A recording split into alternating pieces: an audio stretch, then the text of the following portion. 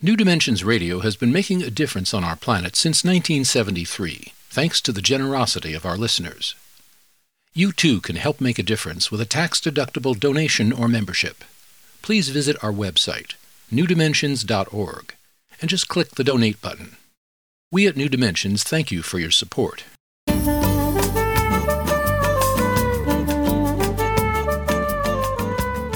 Hello, I'm Justine Willis-Toms. Today I'm hosting Dr. Will Tuttle.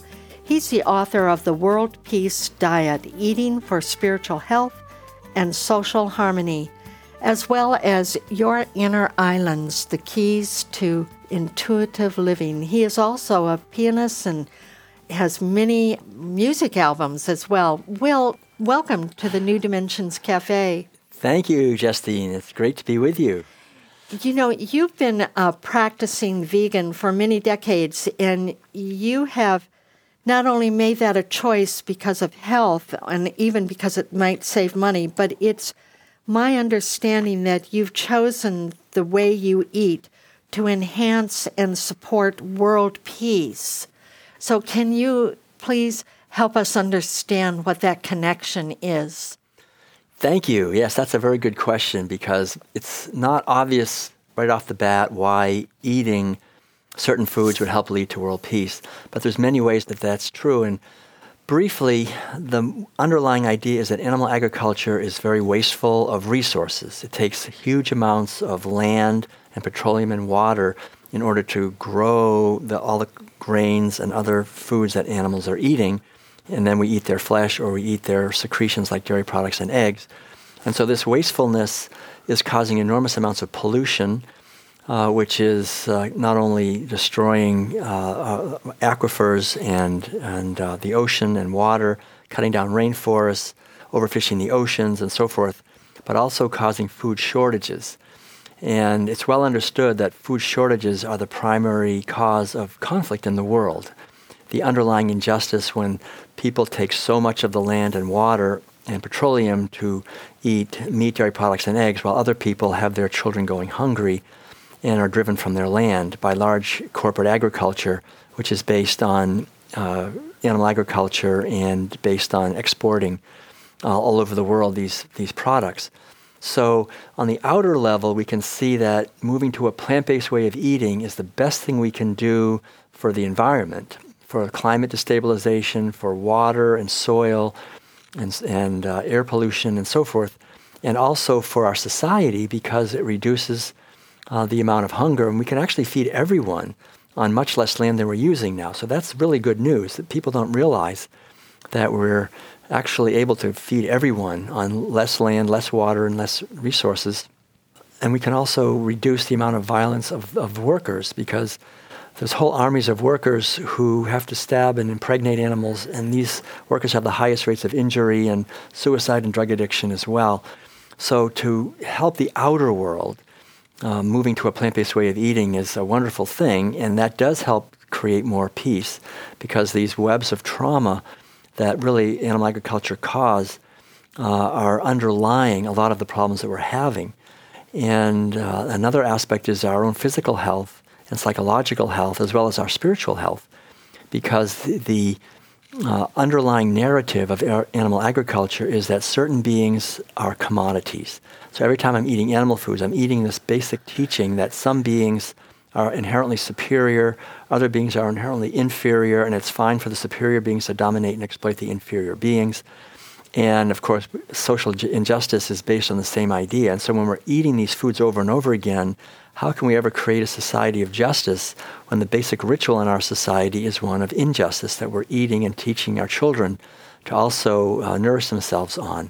So to understand that animal agriculture has been portrayed to us falsely as something necessary and something normal, but actual fact, it's causing an enormous amount of violence to animals, to hungry people, to ecosystems, to our own systems and organs, and that it in many ways forces us to disconnect from our natural intelligence and empathy and to move in a way where we're harming other beings without really thinking about it. So the whole idea really in world peace is to become more conscious and become more aware, be more mindful of what we're doing and what the impact of that is, not only on ourselves, but on others. And food is probably the hardest place to do that because there's so much emotional energy that has been invested in our food. I remember being in Switzerland and watching a mother duck with her ducklings, and I realized that what she was doing was she was teaching her little ducklings, eat this, don't eat that. And I realized that the primary teaching, not just in human, but in world, but in all of nature, from parents to their offspring, is what to eat. So if someone comes along who's a vegan, like I am, anyone who's not a vegan is going to be threatened by that, because at a deep level, we feel, gosh, he's questioning my mother's food and my father's food.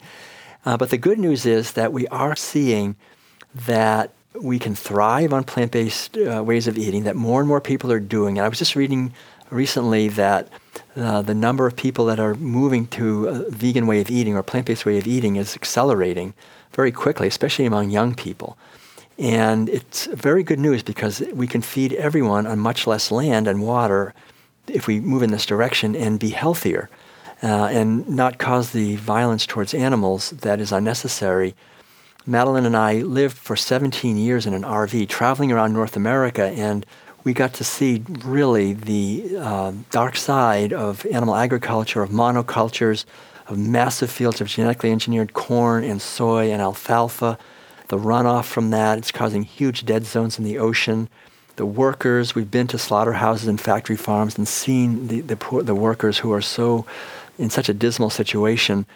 And we've seen, the spread of hospitals and the disease and so forth that comes from that. And we've also been very blessed to travel the world. I've spoken actually about this in over 50 countries, in Africa, Asia, Middle East, all over Europe, and North and South America, and to see that there's a global awakening that's really happening about the importance of kindness for others, for not just human beings, but for all living beings, especially for wildlife, who's having their habitat destroyed by animal agriculture and by the fires and the devastating impacts of climate destabilization and also the destruction of oceans by overfishing. And so there's really this wonderful pathway that is open to us as human beings right now, and it leads to a door that's open, and there's nothing stopping us from going down this pathway and through this door into a world of harmony and abundance. The only thing holding us back really is fear. We're afraid of being different than what we were before, eating different foods and so forth. And the good news is I can say, even though I was eating animal-based foods my entire life, the only reason I could change was because of going to the farm in Tennessee, which was a big hippie commune back in 1975, where everyone ate a vegetarian, actually a vegan diet. And I realized that veganism is not veganism. Veganism is simply a practice of trying to minimize the amount of suffering and violence I'm causing in my life. It's a basic foundational spiritual practice that's been at the core of all the world religions. It's known in the East as ahimsa, which is non-harmfulness. And the key is that if we're doing the best we can to minimize the harm we cause others, it causes us to become more conscious and aware and to make an effort to have more harmony in our relationships, not just with those who might sue us or strike us back if we're not nice to them, but how do we treat those that are really vulnerable in our hands? And when we become mindful of this, we can really, I think, open to a whole higher level of inner peace, because now our body is being fed with foods that what we recommend actually are plant-based foods that are organic and as much as possible whole foods that are not treated with pesticides, herbicides, and fungicides. I wanted to ask you about that because I can't remember the name of it when you talked about genetically modified foods. Glyphosate. And we've done a previous interview all about that with Zen Honeycutt, who does Moms Across America. Right. If we are wanting to eat like vegan, we have to be very careful. Even if something's labeled vegan, it might not be that. Do you have any comment on that? Yeah, that's a very good question. And that goes right along with what I was saying. I think the most important thing is to be conscious of our food. So we really emphasize the importance of plant-based and organic, because glyphosate now has gotten to the point where it's sprayed on virtually everything. Not only on GMO foods, the main GMO foods are corn, soy, alfalfa, and cotton, which are mainly fed to animals, actually. So if we're eating any animal foods, we're probably getting a lot of glyphosate, which is very harmful to our gut microbiome. And it's cancer-causing? It causes cancer. All sorts of things. And nervous system problems, but the gut microbiome is really with serious. Kids, it's like... ADHD?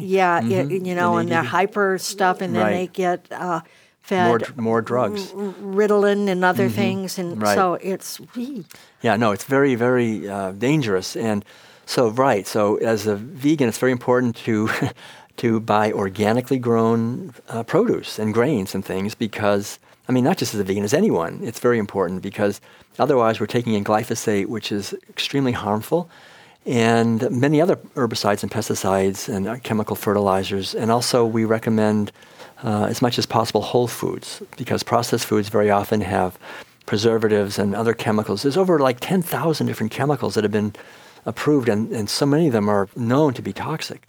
And we're not protected by the government. We're only protected by New Dimensions, which is bringing this information to people. We really depend on the media. And again, the media is very often not in our best interests, because the advertisers make money on sick people. They don't make money. They haven't made any money on me. Here I am. I'm in my late 60s. I haven't been to a doctor in 50 years. So, the thing to understand is we are all given this gift of a physical body that does not require any animals to suffer to get all the nutrients that we need to be healthy. It's just that we're born into a culture where from the time we're little infants, we're taught that we have to eat these foods. We're raised eating these rituals, these meals of meat, dairy products, and eggs. And so unfortunately, we just refuse that gift. And when we do that, we not only cause enormous suffering to these animals, but it boomerangs. The ancient saying, whatever you sow, so shall you reap. What goes around comes around. So if we're sowing sexual abuse and terror and fear and pain and despair and violence in billions of animals, how do we think that we're worthy of a world of peace and harmony and freedom for ourselves when we don't give that to others? That's the basic dilemma that we're in, and it's an unyielding dilemma. But the good news is that we are awakening out of this, that the animals that we hold in our hands, who are vulnerable in our hands, we can give them what they would like, which is freedom and the opportunity to live their lives. And when we do that, then we will be worthy of a world of peace and harmony for ourselves. And that world is coming, but we live in critical times. These are not just sort of academic issues. These are issues that every single one of us are profoundly affected by, and every single one of us directly contributes to. So we each are very empowered. And I would say anyone listening in the United States, especially, we notice as we travel the world that the American culture is still the culture that everyone wants to copy.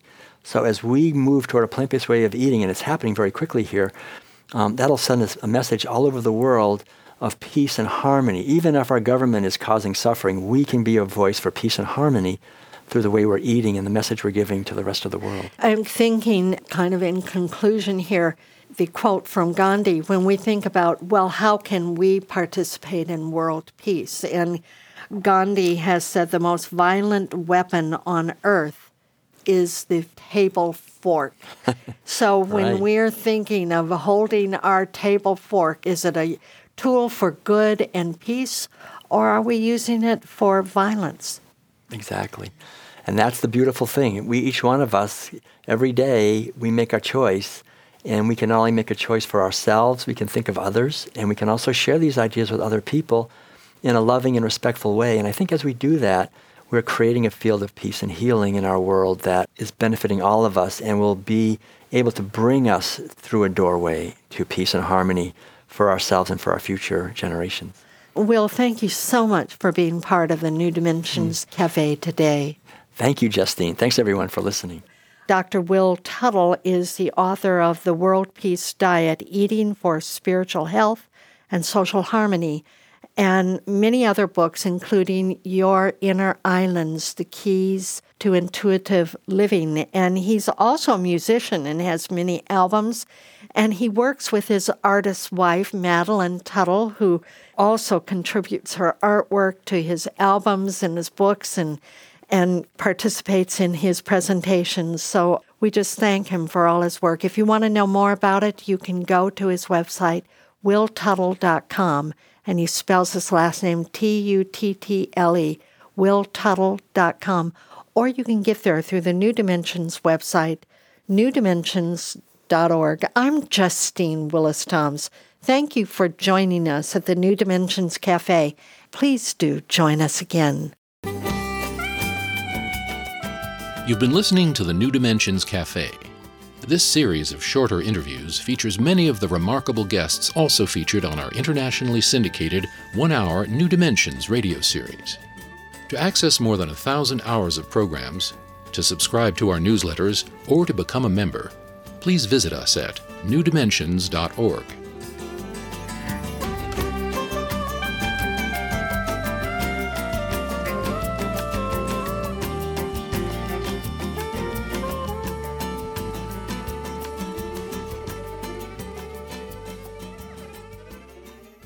New Dimensions Radio has been making a difference on our planet since 1973, thanks to the generosity of our listeners. You too can help make a difference with a tax-deductible donation or membership. Please visit our website, newdimensions.org, and just click the Donate button. We at New Dimensions thank you for your support.